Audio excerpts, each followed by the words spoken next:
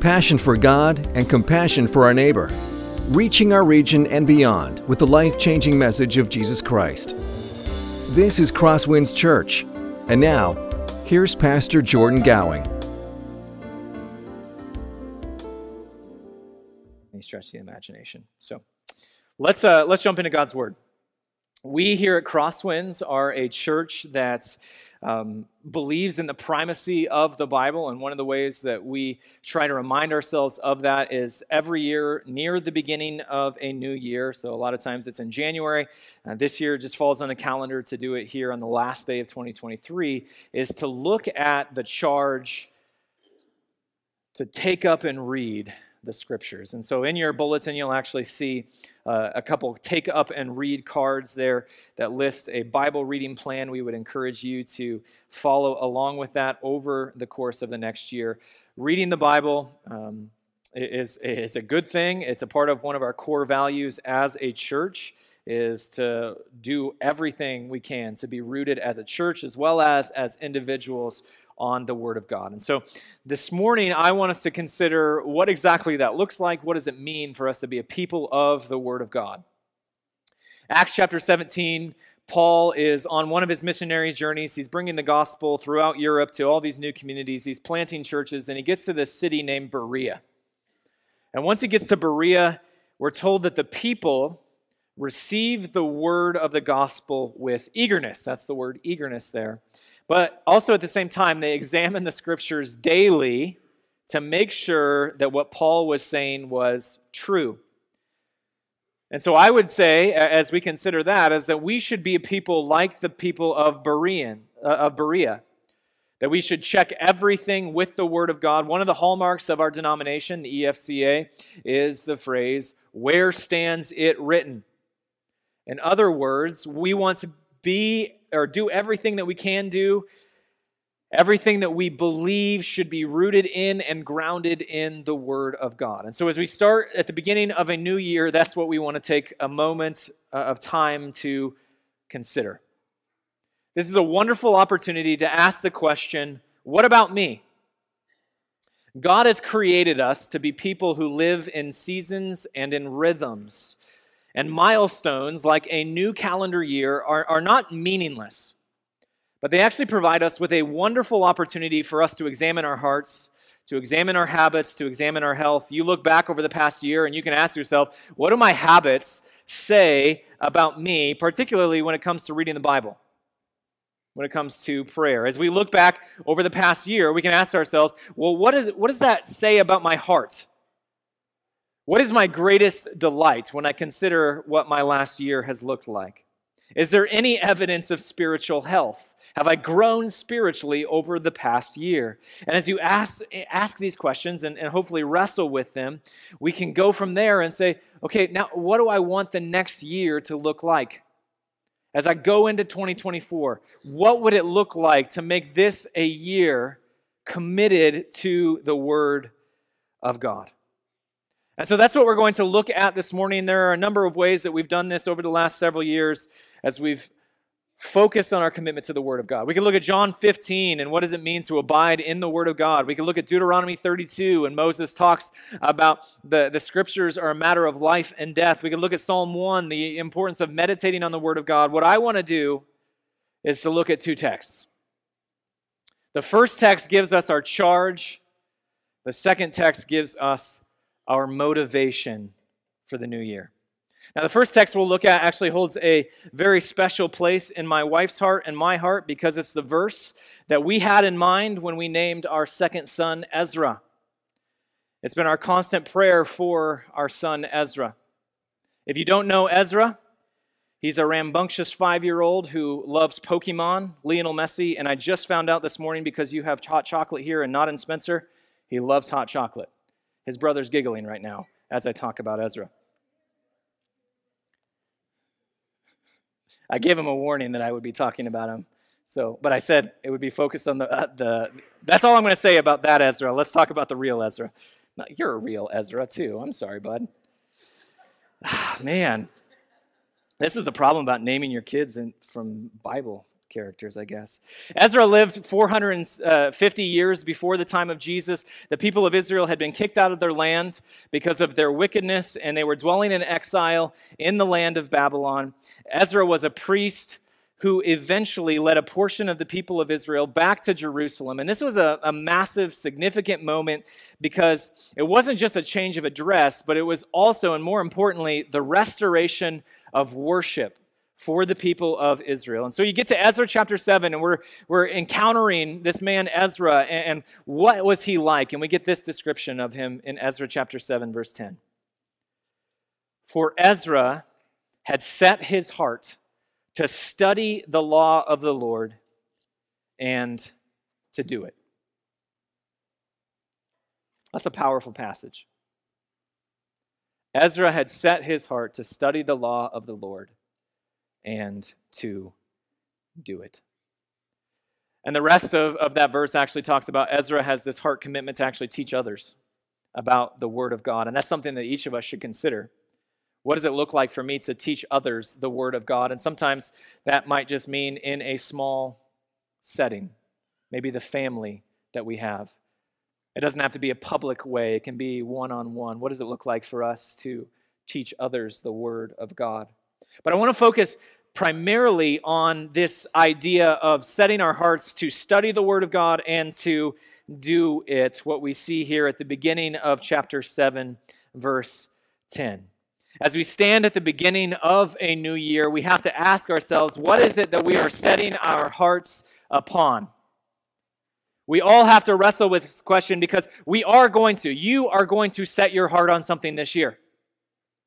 If you choose not to consciously set your heart on something this year, then that means you are deciding to let other things set the direction of your heart. The world will set the priorities of your heart if you do not consciously choose to set the direction of your heart. So we have to ask ourselves at the beginning of a new year, what am I going to set my heart upon? What is it that's going to capture my heart's attention this year?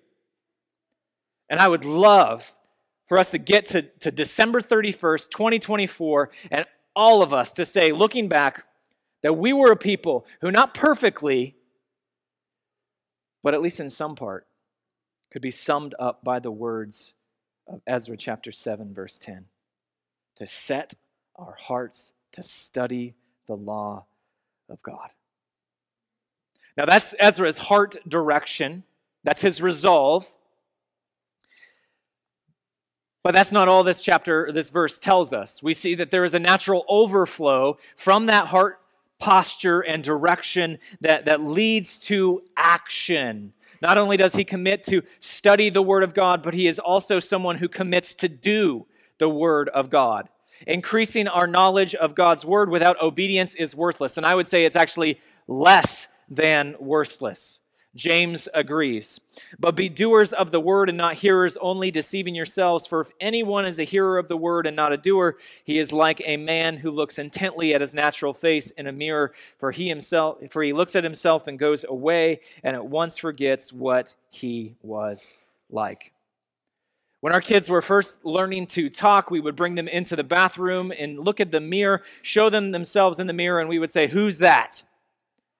And they would reply with confidence, "Me. That's me." There wasn't this pause, like, "Oh, who is it this time?" It didn't take a long period of time of deduction. It wasn't something we had to teach them over and over and over again. They knew what they looked like because they had seen themselves in the mirror before.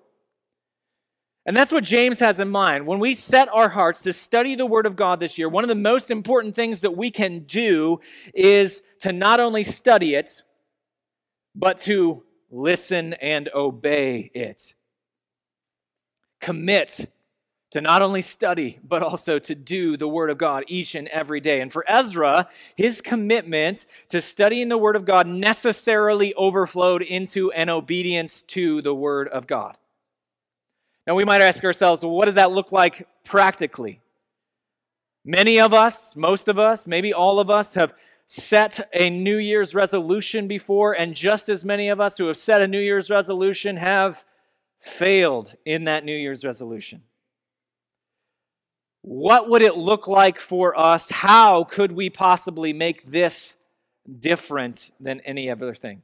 What would it look like for us to platform the example of Ezra, this two-pronged commitment to study the Word of God and to do the Word of God without also losing sight of what it looks like for us to live a life like that?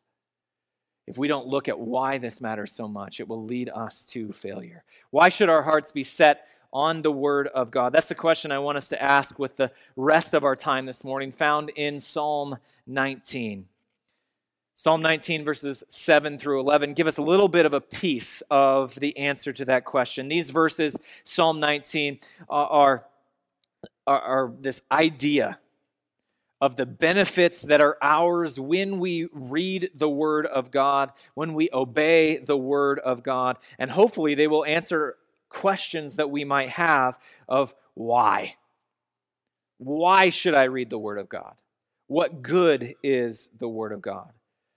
Even provide us with the motivation when, or especially when, it does not seem worth it to us. Now, Psalm 19 is a fascinating psalm. It roughly breaks into two parts. The first part, verses 1 through 6, David declares how God speaks in creation. And you've probably experienced this before. If you've ever marveled at the night sky, or at a sunrise or a sunset, you've just stared in wonder and awe at this beautiful canvas of golds and pinks and purples and oranges and said, this declares the glory of God. Then you know what David is talking about here. Creation cries to the glory of God in a language that all people around the globe can understand. But there's a challenge. Because creation, as beautiful and as awe-inspiring as it may be, doesn't tell the whole story. Several years ago, our family was in the Black Hills, and we were speaking with this one woman who, once she heard that I was a pastor, just kind of cuts me off and points out at the woods and the hills around us, beautiful, by the way. And she points at all of this stuff and says, this is my church. This is where I encounter God. And you know what? In one sense, I get what she was saying. I would be lying if I said I hadn't felt that same awe standing on the top of a mountain or in a silent forest or on an early morning sunrise bike ride on county roads outside of town. I've seen the glory of God on display in creation, and yet that's not enough. That's not enough. Creation can point us to God, but it can't tell us what He is like, and for that we need the Bible. That's what David gets at the rest of Psalm 19. After speaking of how God reveals Himself generally in creation, we see David switches his focus and looks at how God specifically reveals Himself in the Scriptures. In verses 7 through 9, we see David give us several attributes of the Word of God, and then it follows that with an implication of that, of why the Word of God is so important, describing these benefits of what happens when we set our hearts to study the law of the Lord and to do it. So if you have a Bible, I invite you to follow along in Psalm 19, starting in verse 7. The law of the Lord is perfect, reviving the soul. The testimony of the Lord is sure, making wise the simple. The precepts of the Lord are right, rejoicing the heart. The commandment of the Lord is pure, enlightening the eyes. The fear of the Lord is clean, enduring forever. The rules of the Lord are true and righteous altogether. More to be desired are they than gold, even much fine gold. Sweeter also than honey and drippings of the honeycomb. Moreover, by them is your servant warned. In keeping them there is great reward. Would you pray with me? Father, wherever we are this morning and whatever our hearts are like, I'm sure there's some people here that our hearts' passion and desire for you is like a blazing fire. Others feels like a coal that's on the verge of going out. Jesus, we ask that you would come and speak to us through your Spirit. We ask that you would help all of us to delight in your word. Help us to be a people who set our hearts upon the study of the Word of God and who also respond to it in and with obedience. Thank you for your Word, God. That's in Jesus' precious name we pray. Amen. So why should we study the Word of God? Well, we'll see that there are 6 reasons. The first one is this: the Word of God revives the soul. The Word of God revives the soul. Consider again the first half of verse 7. The law of the Lord is perfect, reviving the soul. One of the things you'll notice throughout Psalm 19 is that David, the author, uses a number of different ways to describe the Word of God, the law of the Lord, the precepts of the Lord, the commandments of the Lord. All of these are referring to the Word of God. It's a song, it's poetry, and so he's using different ways to describe the exact same thing. First, he starts by saying that the Word of God is perfect and it's without blemish. And that means far more than the fact that you can't find typos in the Bible, you can't find contradictions in the Bible. This is a declaration that the Bible says exactly what God wants it to say, exactly how God wanted to say it. Sometimes we refer to this as inerrancy, the fact that the Bible is without error in the original writings. And there are a number of implications of this statement, that the Word of God is perfect. But notice what David focuses on.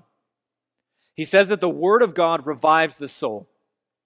And this language is important language. It says something about the reality of life and the worth of the Word of God. Notice how it describes the reality of life. The reality is life can be difficult. We go through seasons of plenty, and then we go through seasons of what feels like famine. We go through times where our life feels like everything is going just about perfectly, and there are times where it is a struggle even to get out of bed in the morning. And by saying that the Word of God revives the soul, we have to first recognize that the Bible is saying, hey, you know what? Sometimes our souls need reviving. Sometimes we need reviving when it comes to the Word of God. Sometimes life is too much of us and our faith goes cold. I'll be honest and transparent, that's kind of the way I felt over the last week or so. We had family in town, and I don't know, over the holidays, your rhythms can sometimes get messed up, and for us, we had a lot of family staying with us, and so the place where I always would read my Bible in the morning was now being used as a bedroom. And so I would try to read my Bible in a different location, and we have our kids and cousins, and they're all running around and screaming, and I'd read through the Bible 3-4 chapters and have no idea what I just read. I could tell you what the kids were playing. I couldn't tell you what 2 Samuel or 2 Chronicles chapter 29 tells you. And I got to a point where I just needed my heart to be revived. And family went home yesterday. Just preface this by saying I'm so thankful they came and visited us, especially if they're watching the live stream right now. But I had my spot where I read my Bible back. And this morning, God was so kind. I opened up His Word, and it was like a cool drink of water, reviving my soul. That's what David is describing here. This picture also gives us a glimpse of the worth of the Word of God. David claims that the Word of God is able to revive the soul, to bring new life to those who are burned out, to bring color to our worlds that just seem to be like in a muted gray. If God's Word says exactly what God intends for it to say and says it the exact way that God intended to say it, then His Holy Spirit can and does use it to revive weary souls. And now that's not to say that it happens every single time we open the Bible. Sometimes it takes days or weeks or even months before God will revive our soul through the discipline of reading His Word. One of our favorite songs to sing with our kids years ago comes from an album by Sovereign Grace. It's an album based off of the Proverbs, and this song specifically is based off of Proverbs 2. It's called Nuggets of Gold, and I love the way that this song describes it, because it's basically saying the Word of God is like nuggets of gold. And the reason I love that picture is because a gold miner can go through long stretches without anything to show for their commitment. But eventually, all of that work is worth it and more when they finally strike gold. And in the same way, if you're diligent in studying the Word of God, you will not. This is a promise. You will not go unrewarded if you commit to study the Word of God. God guarantees that He will revive your soul. It might not happen immediately, but God guarantees He will revive your soul through regular time in His Word. Why do we study the Word of God first? It's because it revives the soul. We're given another declaration here in Psalm 19, second half of verse 7. The Word of God gives wisdom. It gives us wisdom. The testimony of the Lord is sure, making wise the simple. David says that the Word of God is sure. This isn't a statement necessarily about its rightness, as though he's just saying the exact same thing that he said in the first half of this verse. He's instead saying that it is trustworthy. And that's what other translations will say here. Basically, what David is saying is that you can stake your life on the Word of God. A right understanding of God's Word will never put you to shame. It's easy to see how this type of commitment leads to wisdom. If the Word of God is worth trusting in what it tells us about God, then the more time we spend in it, the more wisdom we gain. Elsewhere in the Psalms, David points this out. Psalm 1, "Blessed is the man who walks not in the counsel of the wicked, nor stands in the way of sinners, nor sits in the seat of scoffers, but his delight is in the law of the Lord, and on his law he meditates day and night." Why is the man who meditates on the Word of God day and night considered to be blessed? Well, the answer is actually given to us in the rest of the psalm, where we see the result of these two paths. Devoting your life to the Word of God or not, to devoting it to other things. Verse 3, "He is like a tree planted by streams of water that yields its fruit in its season, and its leaf does not wither. In all that he does, he prospers. The wicked are not so, but are like chaff that the wind drives away." Again, this shouldn't surprise us. We talk about this with kids and students all the time. We call it peer pressure. We become like those that we hang out with, that we surround ourselves with. And the one who surrounds himself with the wicked will become as useless as chaff. But for the one who commits herself to the fully trustworthy Word of God, she begins to become more and more and more like God, who reveals Himself in the Scriptures. She becomes wise. Wisdom is simply just taking knowledge and applying it to a specific context. With our kids, we use the phrase, wisdom is knowing the right thing to do at the right time. That's what wisdom is. It's taking specific knowledge and applying it to a situation. One person describes wisdom and knowledge like this. Knowledge is knowing that a tomato is a fruit. Wisdom is knowing not to put it in a fruit salad. That's the difference there. It's to know knowledge, but then to apply it, how to live life in a specific way. We need wisdom to know how to rightly live in an increasingly complex world. And we can find it in the Word of God, because God gives wisdom through His Word. Let's keep going. Verse 8. Why commit to the Word of God this year? Because the Word of God produces joy. The precepts of the Lord are right, rejoicing the heart. David declares that the Scriptures are right, meaning that they are just. In a world that is filled with countless examples of injustice, the Word of God shows what true justice is like. Of course, justice in the context of the Bible is more than just righting wrongs, although it does include that. It is a system of life working the way that it was meant to work. Justice is the source of peace that you feel when you get a taste of eternity in this life. So if you are a parent, and when your kids, the siblings that get along, that's a taste of eternity. That's a taste of justice in this life. When people express gratitude to you for what you have done for them, that's a taste of justice in this life. When you have this mindset of just, you know what, you can't really even explain it. There's nothing profound about it, but you just have a good, simple day. That's a taste of justice in this life. The Bible gives us snippets of life like that, fully realized in the day that Jesus comes and establishes his kingdom forever. But we get little glimpses of that now. And we might say, well, no wonder this produces joy, right? Joy can be this expression of elation, but not always. Sometimes joy is subdued. Sometimes joy is even tinged with sorrow. Oftentimes, joy is filled with longing. Wouldn't you like to be more joyful this year than in past years?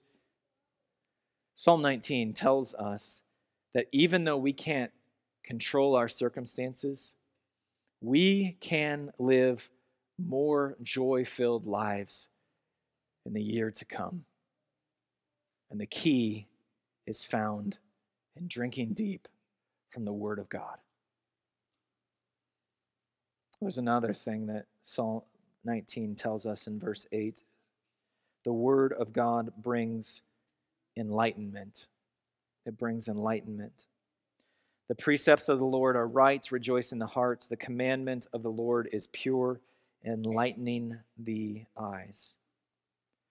You know, I'm convinced that there is no other place that makes greater sense of the senselessness of this world than in the Word of God. The grand story of the Bible makes sense of the world as it is in a way that nothing else can. It tells us of the beauty that humanity had in the Garden of Eden, the beauty that was once lost because of sin, the coming beauty that surpasses everything when Jesus returns in the new creation. It provides us with the best example and explanation to the brokenness that we see around us, and provides us with the best explanation of the longings that we find in our hearts for something more, for something better than this life. The Word of God brings enlightenment because it makes sense of the world. But there's another way that the Word of God brings enlightenment. You might have noticed, I mentioned it earlier, in your bulletin or as you walked in, there are these take up and read cards. We talk a lot about take up and read. And I've shared this multiple times over the last several years. I believe Pastor Kurt has as well. That phrase, take up and read, comes from something that took place 1,600 years ago. 1,600 years ago, there was a man living in Italy, one of the most brilliant minds of the day. His mother had prayed for him for years, but all of it to no avail. He loved the pleasures of this world, didn't really want anything to do with God or His Word. And yet after chasing multitudes of women, after living for years in parties, he was left feeling empty and wishing that there was something more.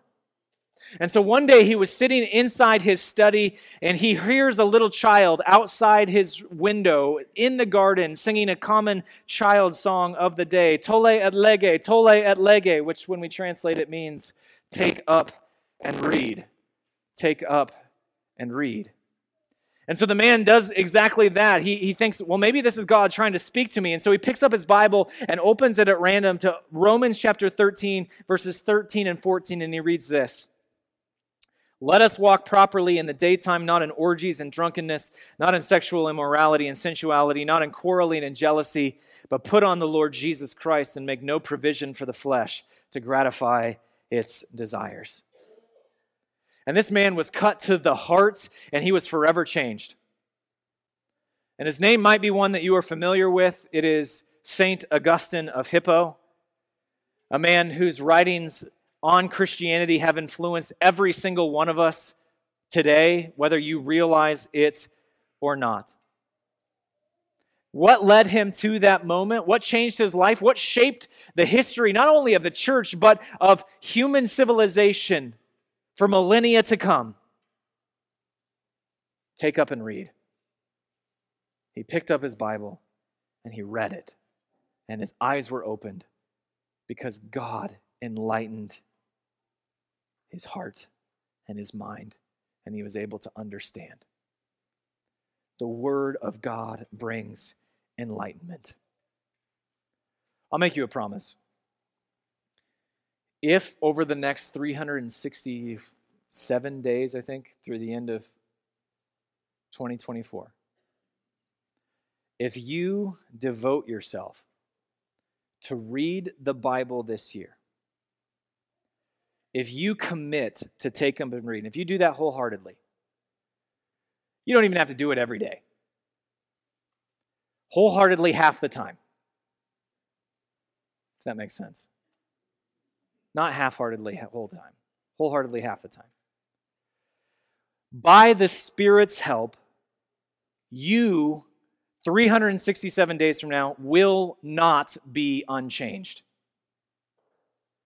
You will be a different person. Because God uses his word to enlighten, to open eyes, to transform lives. The word of God brings enlightenment, and that means transformation. Let's look at our fifth point. Verse 9 tells us that the word of God will never fail us. It will never fail us. The fear of the Lord is clean, enduring forever. David describes the word of God as clean, and we might say, well, what exactly does that mean? The word clean is used in the Bible to remind us of the importance in old covenant ways of remaining ceremonially clean in order to worship God. So in the Old Testament, you could become unclean and therefore unable to worship God temporarily based off of the food that you ate, or maybe the way you ate food, or improperly washing a dish.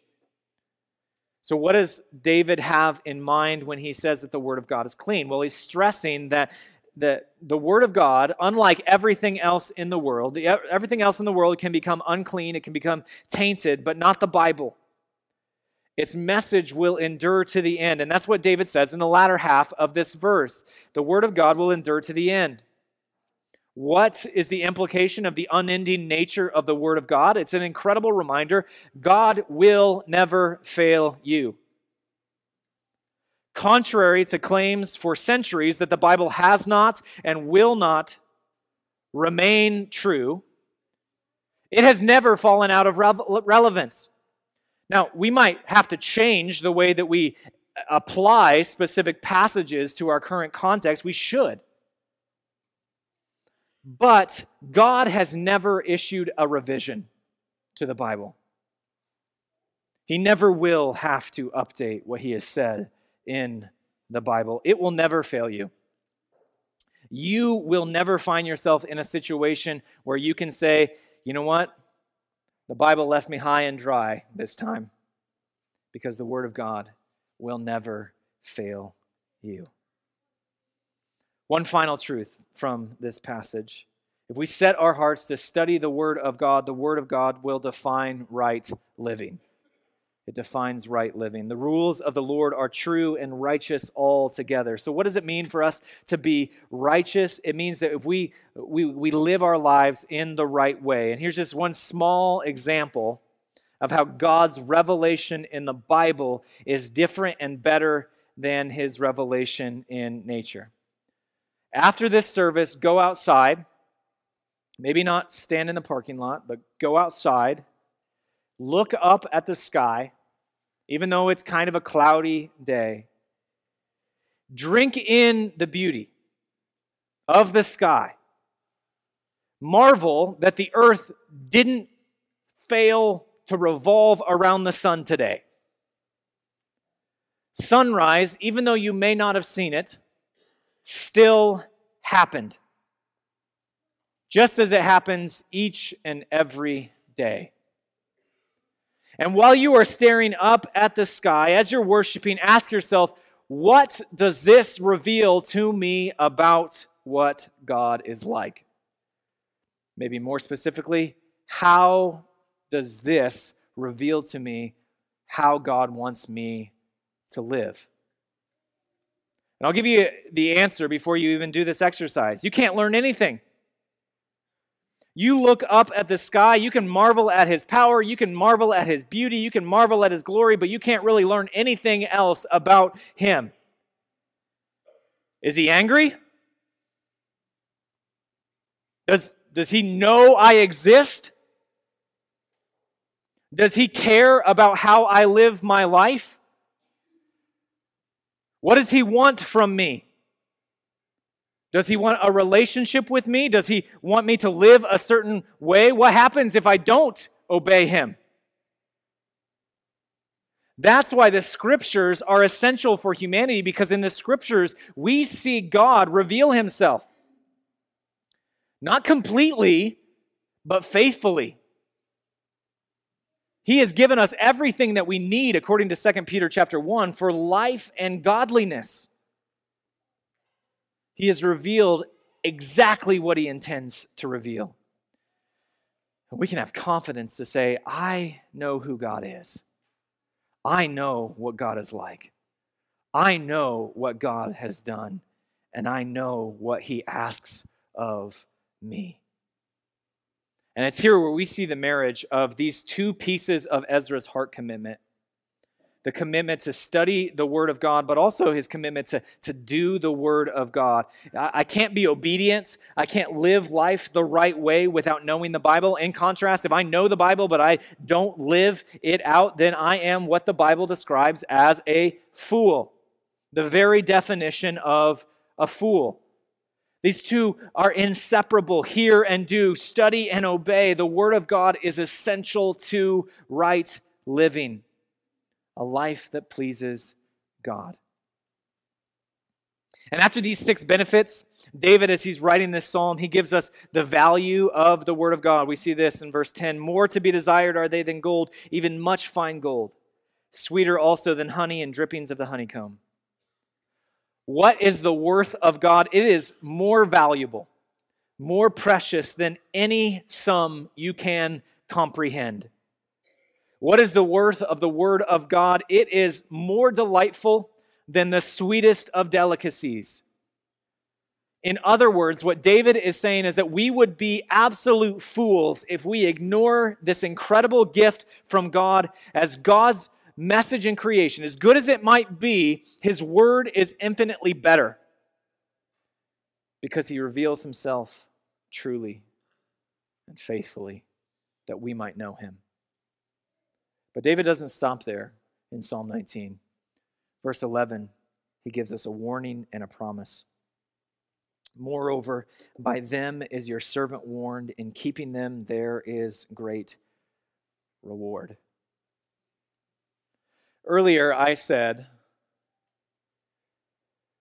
that if we read the Word of God, but don't live it out, it's less than worthless in our lives. That's what David is saying here. If you expose yourself to the Word of God over and over and over, you can consider yourself warned. You can no longer plead ignorance before God. When you study the Word of God, you open yourself up to the way of God, the truth of God, and you will respond. There's no going back. You will respond to the Word of God in one of 2 ways. The question is, which way will you respond? By ignoring it or by obeying it? By trusting it? By hoping in it? Not perfectly, but faithfully and regularly. That's the question each of us has to ask ourselves this morning. What will we do with the year that is before us? You have 367 days until the beginning of 2025. And here's my plea. In 2024, set your hearts to study and do the Word of God. That's it. Be like Ezra. Make a decision in your heart to set your heart to study and do the Word of God. And I promise you, if you do that, your life will be changed forever. You'll get to the end of 2024, and you'll look back over the last 366 days of that year. And there will be some ups, and there will be some downs. But you will look at where you are compared to where you once were. Your love for Jesus, the fruit that you are bearing. And you'll see that there was transformation. In 2024, set your heart to study and do the Word of God. Let's pray. Father, we thank you for your word. We thank you that you speak to us through it. And we ask now that you would, through your Spirit, strengthen us to be a people who take up and read, who submit ourselves to you through your word, who glorify you because of your word. Help us, Jesus. It's in your name we pray. This has been a presentation of Crosswinds Church. More of Pastor Jordan's sermons can be found online at crosswinds.tv. Thanks for being with us, and may God continue to enrich your life.